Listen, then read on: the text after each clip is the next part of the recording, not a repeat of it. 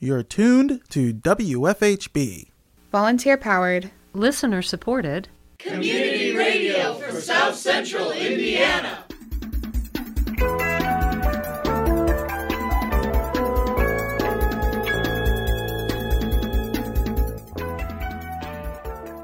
Good afternoon. Reporting remotely for WFHB, this is Benedict Jones. And I'm Sydney Foreman. This is the WFHB local news for Wednesday, June 17th, 2020. Later in the program, WFHB news correspondent Aaron Comforty reports on the future of the 24-acre Bloomington Hospital site on 2nd Street. He talked to Deputy Mayor Mick Reneisen. That's coming up later in our feature report. Also coming up in the next half hour, your weekly Consumer Watchdog segment, Better Beware. But first, your local headlines.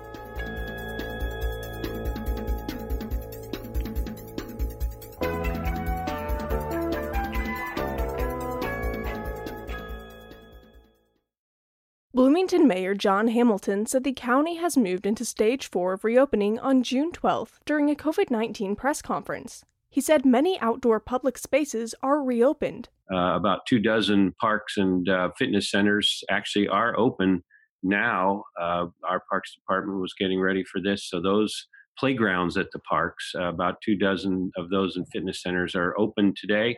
They've been disinfected, and we'll still keep signs encouraging distancing, but those are available. But basketball courts are also available, and sports leagues are beginning their practices. Of course, with Stage 4, with the exceptions that we have with the increase in offices and stores and dining capacity, we also see the allowed opening of bars and taverns, movie theaters, etc. And that will be of concern as we watch that. And I'm appreciative that we continue to keep the social gatherings at under 100. County Commissioner Julie Thomas said water fountains are not open. She said some park restrooms also remain closed. Monroe County Health Administrator Penny Caudell explained sport regulations. What I do want to really focus on here is non-contact community recreational sports leagues or teams may resume games, leagues, and tournaments on June 12th. Contact community recreational sports leagues or teams, private or public, may resume games, leagues, and tournaments on June 19th per the governor's order. When hosting or sponsoring venues let me back up because I want to say this correctly. They can do that on the 19th when they have submitted to the local health department and posted publicly a COVID response plan that includes precautions in place and being taken to ensure overall protection of competitors, coaches, officials, staff, and spectators. Such plans must be submitted 72 hours in advance of the event, and social gathering limits must be followed. Regional Director for Strategic Integration, Mary Ann Valenta, said IU Health Hospital relaxed patient and visitor restrictions on June 15th. The revised guidelines do allow for one visitor per patient per day in inpatient areas. Each visitor will be screened and given a mask, which must be worn at all times within the facility. We will continue to not allow in-person visitors for COVID positive or COVID pending patients. I want you to know that we also consider exceptions to these guidelines on a case-by-case basis. In addition, the visitors must be 18 or older, and I will say we've seen an increase of parents bringing their children to the facility that are under 18 years old, and so we would request that you comply with the over 18 only requirement, please. Visitors to the outpatient areas, the emergency department, our primary care clinics, and other physician offices will evaluate the visitors on a case-by-case basis, depending upon the need for someone to have a caregiver or liaison with them, and so we don't have just broad guidelines for those. Caudell said state COVID-19 case numbers continue to decline and national numbers remain steady. She said Monroe County has a low positive test percentage. In Indiana, the ICU and ventilator capacity in the state holds steady at good levels, and that's also true in our local region. Testing has been increasing. You've heard us talk about that week after week, and we can see that while we're having some increase in positive cases, that our testing in our community is also increasing.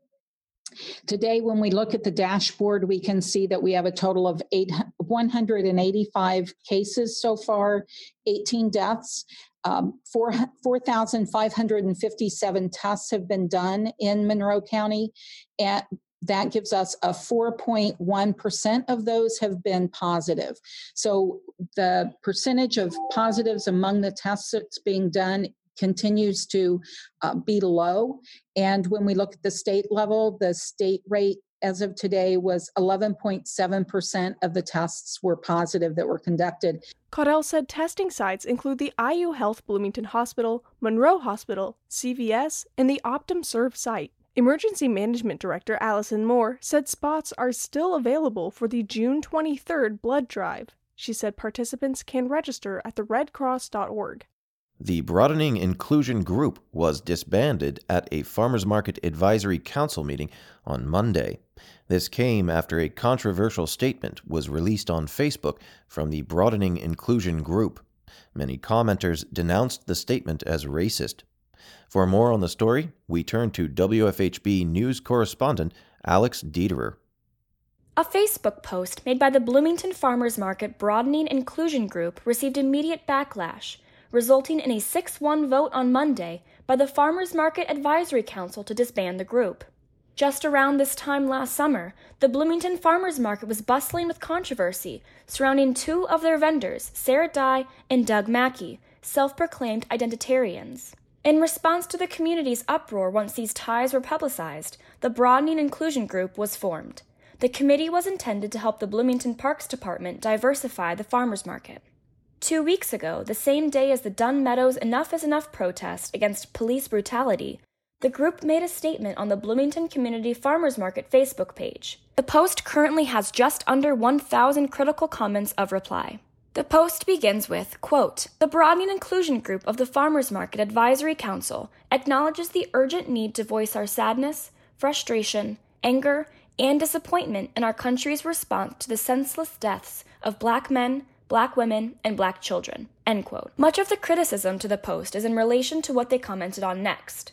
Quote, "Our hearts break for the Black police officers whose lives were lost in the unrest. Their lives matter. Our hearts break for every lost, angry, and aimless young Black man and women who commit violent crimes and claim the lives of other Black men, Black women, and Black children. Their lives matter. Last but not least, our hearts break for all the Black-owned businesses and Black livelihoods that have been destroyed by senseless violence. Their lives matter," end quote. Many of the hundreds of people who commented on the post condemned it as racist. The office of the mayor said the statement was not edited or endorsed by the city of Bloomington. The Farmers Market Coalition, a group that the Broadening Inclusion Group mentioned to be in support of, made a comment on the post that they did not support the group's statement. The day after the initial Facebook post was made, 6 members of the group issued an apology statement. Juliana Crespo, Eduardo Izquierdo, Judy Klein, Bruce McAllister, Jason McCallick, and Amanda Sheridan, all of whom resigned. The Facebook statement reads, quote, "The language was offensive and clearly compromised the main issues our community is working to address, which are systemic racism and police brutality against Black people. Members of the group were not in complete agreement about every aspect of the statement, and in our haste to post did not fully vet the final statement. It was wrong and inexcusable," end quote.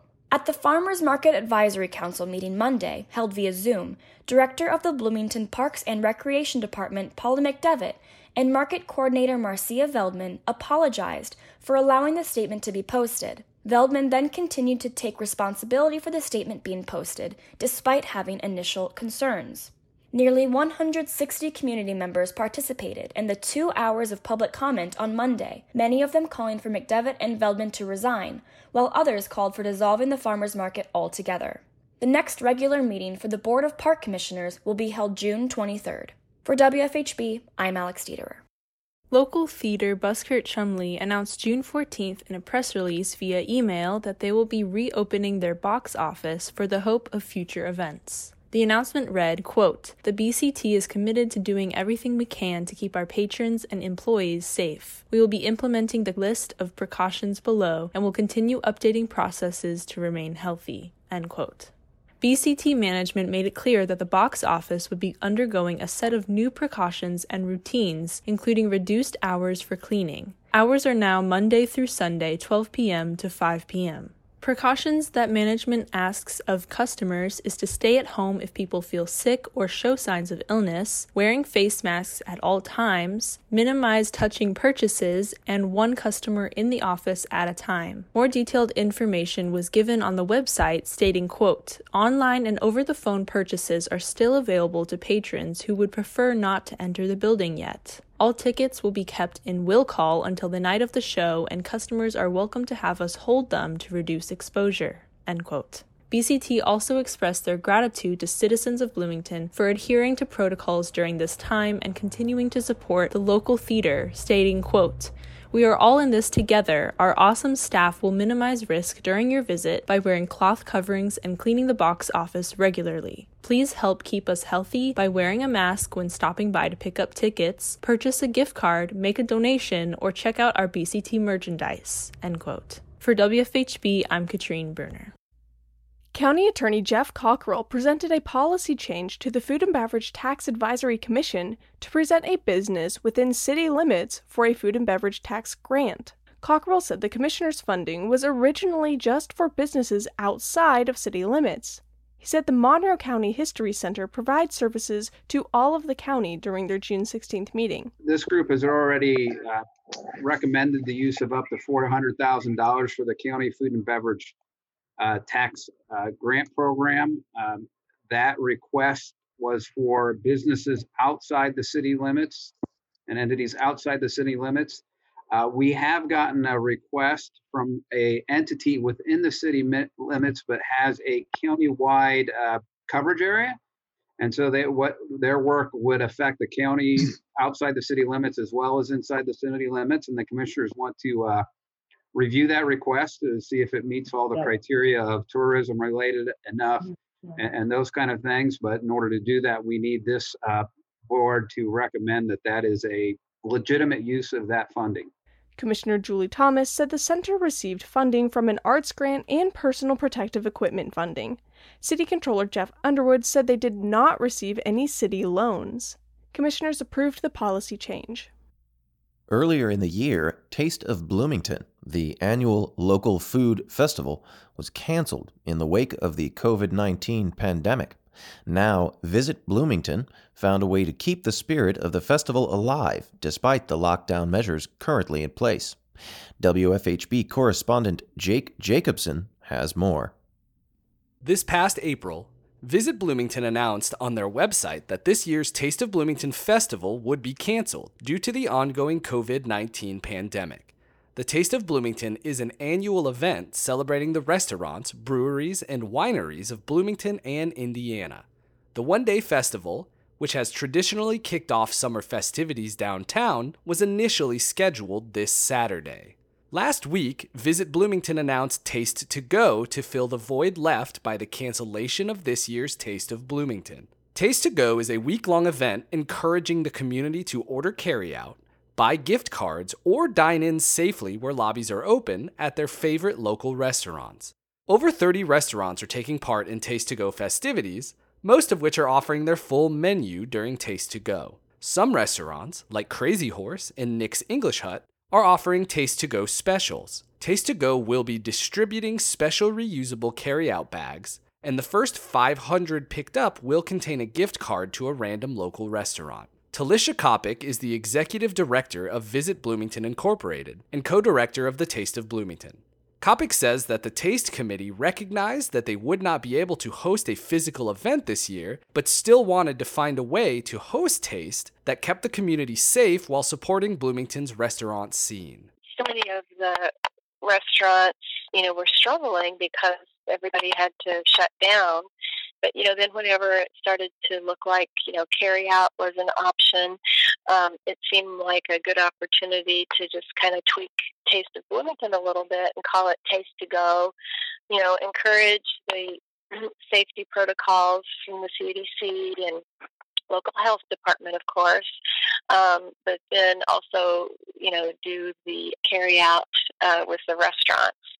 And so with the artwork, our designer, Alan Milner, Jean Harwood in the past has made kind of the American Gothic man and woman, and, each year add a little bit of flair to the artwork, representative of the particular year. So over time, that has kind of come to tell a story. And so this year we added masks to the man and woman to say, go out and support the restaurants and do so safely and help protect others and wear a mask. It's summertime, and you can tell folks are ready to kind of get out as long as we can do so safely. We want to try and help support the restaurants as well. We've got such a rich restaurant scene and deep restaurant scene in Bloomington, and this is a crucial time for them. A large annual event like Taste of Bloomington often takes year-round planning to coordinate and host, but Taste to Go has only been an idea since April. Kopic talks about the challenges of transforming the scale of an event in less than 2 months. I will say it was challenging. We've got an amazing taste committee, and everybody, is focused and, working remotely. Some folks are out of the office and in the office. Different things are going on in everybody's world that you're trying to balance all of that. A lot of folks were busier during all of this than they were in the regular workday, just, learning new systems. And, but we've got a really strong partner with Visit Bloomington. Nia Jones is their social media person, and so she's really stepped up to help us. Their graphics people, they were able to get a website put together pretty quickly. The restaurants, who's going to be open and what are they going to be doing June 20th. It was just kind of hard to predict a month ago what would be happening this weekend. So Kyle Ellison, pulls together all the restaurants. The health department has been super wonderful with details of what we need to do to make all this work, and we want to follow all of that. So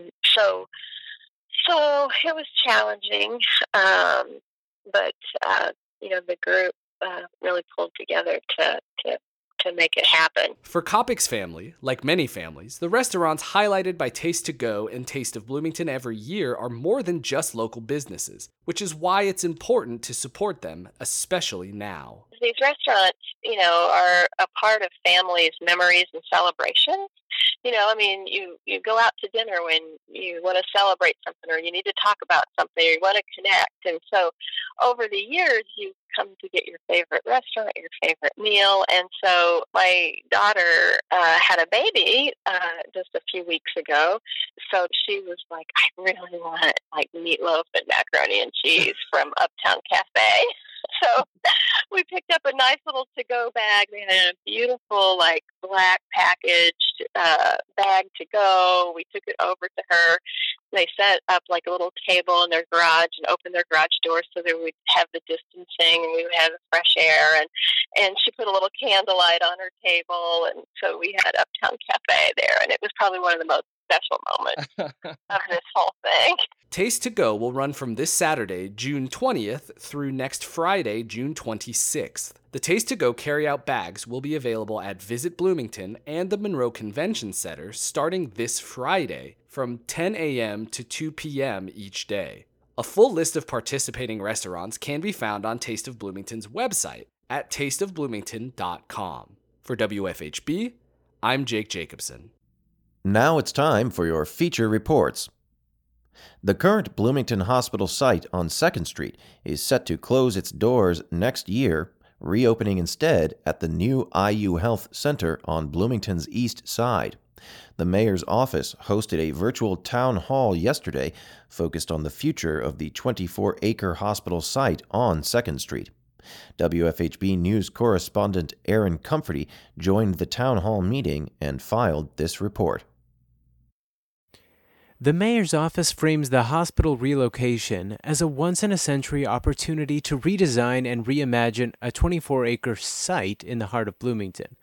The city uses terms like mixed use, public space, sustainability, and affordability to describe some of the ideas behind the redevelopment. After a national bidding process, the city hired the international consulting firm Skidmore, Owings & Merrill, headquartered in Chicago, to lead the so-called master planning team for the redevelopment and design. In partnership with the mayor's office, Skidmore, Owings & Merrill, or SOM, spent the first hour of the town hall presenting ideas for the site redevelopment. This was based on their studies and input from city government and neighborhood groups. The Office of the Mayor touts local participation and input as highly effective and at the core of ongoing studies into the redevelopment. I spoke with Deputy Mayor Mick Renheisen via Zoom the morning following the town hall. Here's how he described the meeting and redevelopment process. So one time we had 199 participants on the Zoom call last night, and we had another 50 or so on Facebook Live. So, 250 people would have filled and then some City Hall's council chambers and into the hallways. So we don't normally have meetings that do that. I do think it's a testament to the interest of the community in the project itself, their willingness to participate, and their more than willingness, their direct interest in knowing how much of a game-changing area this can be for our community, since it's been a hospital for over 100 years, and you don't get a chance to repurpose 24 acres very near your downtown in any city very often. So this is a very unique opportunity for us as a community. The city's optimistic and excited portrayal of the hospital site redevelopment at times contrasted the more concerned tone of community questions. The city's presentation focused on ideas and values, while community members often pushed officials for specifics and commitments on issues like homelessness, housing affordability, and equity. One community member asked, quote, "Can the city and developers make a firm commitment to affordable housing, at least 20 to 25% of all residential on the site?" End quote. Another community member wrote, quote, "Here is a chance where policy and spending and planning and development can address our community's long-standing problems of housing and other needs for the most vulnerable in our community. This is our chance. I hope we don't blow it by gentrifying and beautifying while ignoring those pressing needs." End quote. I reached out to a number of residents in the McDowell Gardens neighborhood adjacent to the hospital site for comment on the redevelopment and their thoughts on the town hall. I spoke with Carl Pearson, who told me he wrote the comment previously mentioned. He can see the hospital from his front porch, and on his walk, safely distanced from me and wearing a mask, he told me some of his concerns. Well, my biggest concern is that we have a housing crisis in Bloomington, and we find ourselves in a position where we have a large site set for redevelopment, and we can bring policy and development together at one time in this rare opportunity to address low-income housing needs. So I am concerned that the development will benefit homeowners and other privileged members of the community and leave out those who need housing. While questions about the issue of low-income housing were some of the most commonly asked at the town hall, Deputy Mayor Renheisen consistently used a different term: workforce housing. I asked the deputy mayor about the city's approach to affordable housing, and this is what he said. Our entire city staff are focused on trying to find ways to increase the housing stock in Bloomington and increase it for those price points that many people simply can't afford the existing real estate market. So, for the most part in the last 5 years, we've been able to slightly move, and I say slightly, but it's in the hundreds now of new affordable units. Most of those have been in the rental category. We are now shifting or trying to shift more toward what can we do for home ownership that's affordable. So targeting this area and remembering that 2 years ago, we did a Urban Land Institute visioning plan for this. And again, affordable housing, workforce housing came up. I think we're targeting somewhere in the mayor used it last night, 0% to 120% AMI, average median income of the area, as what can someone in that range, price range, afford. And that that tends to fall in the under $250,000 range. So, we'll be looking for some housing product that might be smaller in footprint that would fall in that category, that people could afford, that have, maybe it's their starter home or their first home, or they're a young professional, or maybe it's a retiree. So it's the spectrum of things that will need to fit into that affordable/workforce component. Again, the deputy mayor emphasized that through community outreach, the city would be able to address community concerns. Carl Pearson, on the other hand, noted that the city's community outreach overly emphasized the role of neighborhood associations. That means they're going to consult with homeowners, and homeowners have a particular view about what should happen, primarily because many of them are interested in the value of their homes. But in order to address the needs of our community, we need to put the value of our homes aside for a moment and think about what's best for Bloomington in general. One of the primary issues facing U.S. housing policy is the disparity between black and white home ownership. According to the Housing Finance Policy Center's 2019 data, the gap between black and white home ownership is around 30%. In light of the recent national protests against systemic racism, I asked Deputy Mayor Renheisen if the mayor's administration was considering racial equity in the redevelopment of the hospital site. It is a fact that there have been systemic racist practices in our world for a long time, and we just have to address it head on and admit that it's happened and is happening, and it's not something that is going to go away without a concentrated effort. It's a fact that African-American homeownership is well below folks that are white or almost any other race, and that's a barrier to the success and future long-term earnings of anyone. Most of the value that any individual or family has is in their home. That's sort of a step into financial independence for families, and so it is appropriate for us to be thinking through and working in this development for a way to make sure that we are accommodating those. This is part of the affordable/workforce housing, because a disproportionate part of our society, a disproportionate part of Bloomington, are going to be people that aren't able to afford their homes now, and many of those people happen to be African Americans, just not just in Bloomington, but in other parts of the country. This is the first report in a series about the hospital site redevelopment, and we will be reaching out to many more community members in the coming weeks and months for comment on relevant social and environmental issues regarding the redevelopment. For WFHB, I'm Aaron Comforti. Now it's time for your weekly consumer watchdog program, Better Beware, hosted and produced by Richard Fish.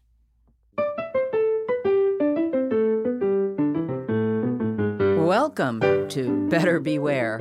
Here's your consumer watchdog from WFHB Community Radio with the latest information and helpful hints designed to keep your head out of the clouds, your feet on the ground, and your money in your pocket. How are you doing during this pandemic? Are you working from home? Or are you not working? If you or someone you know has filed for unemployment insurance benefits, watch out. There have been massive unemployment fraud schemes hitting states literally from coast to coast. The state of Washington has admitted to paying out hundreds of millions of dollars in fake claims. When claim filings in Washington shot up from 6,000 a week to 800,000 a week, and state government departments were working from home or keeping social distance in the office, they got overwhelmed. Florida, North Carolina, Massachusetts, Oklahoma, Rhode Island, Ohio, Pennsylvania, and Wyoming have been hit hard, and now the Indiana Department of Workforce Development has issued a statewide alert. In past years, massive data breaches from companies like Equifax, Target, Yahoo, and more have exposed billions of people's personal data. Some estimates say that every American has had their personal data stolen at least 3 times. This stuff ends up being traded and sold on the dark web, of course, and the fraudsters from all over the world are using it to file fake unemployment insurance claims and steal the payments from legitimate claims. Some people whose jobs haven't been affected will be confronted by their boss, who asks if they've quit because the company got a letter from the State Unemployment Bureau saying they've applied for benefits. But sometimes the scammers know so much about a person and the company they work for that they can fake a letter or email from that company confirming the application. In other cases, people who have honestly and properly applied for unemployment benefits get sucked into fake websites, perhaps by getting an email that looks like it came from the state with a link to click. And if they log in there, the crooks can then use that information to log into the real unemployment website and change the bank account number the money is being direct deposited in, or intercept the payments in other ways. So if you apply for unemployment and the checks don't start coming right away, there are 2 main reasons. 1, the crooks have hijacked your account with the state, perhaps well before you applied. Or 2, the state has slowed the whole process down to require more and more verification. A lot of legitimate recipients in Washington had their checks stopped while the state checked them out in detail and had to get by as best they could for weeks. If you or your workplace get a letter or email from the unemployment people when you haven't been in touch with them or filed a claim, watch out and report it. When you go to the unemployment insurance website, make sure it's the real one. Type the address in yourself. Don't click links. It's nasty out there. Be careful. Stay safe. I'm Richard Fish for WFHB News and Public Affairs. Better Beware comes to you from WFHB Bloomington, Indiana. Find all our episodes at WFHB.org. If you can help put the kibosh on a con, email beware@WFHB.org. Remember, swindlers never give a sucker an even break.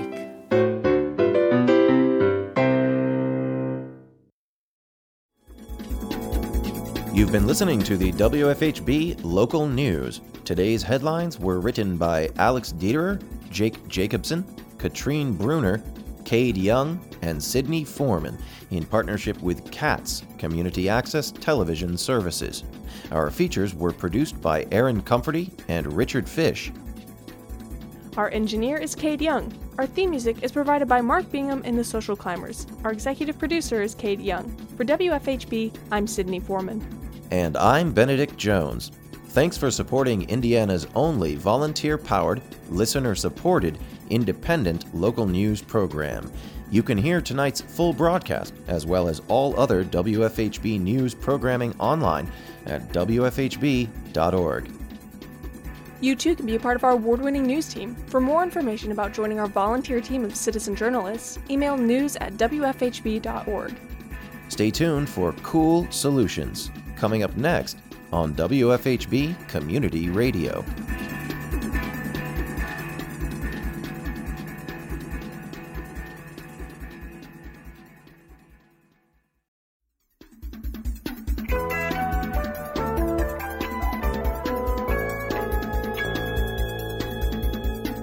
You've been listening to the WFHB Local News on WFHB Community Radio. Our news is written and reported by volunteers working to provide local news, cover local issues, and strengthen our local community. We invite you to participate. You may submit questions, comments, and story ideas to news@WFHB.org. You can become a WFHB local news volunteer by attending new volunteer orientation. Feel free to check out the WFHB Local News Archive at WFHB.org to find newscasts, individual stories, and catch a live feed of the WFHB Local News. We are local, longer.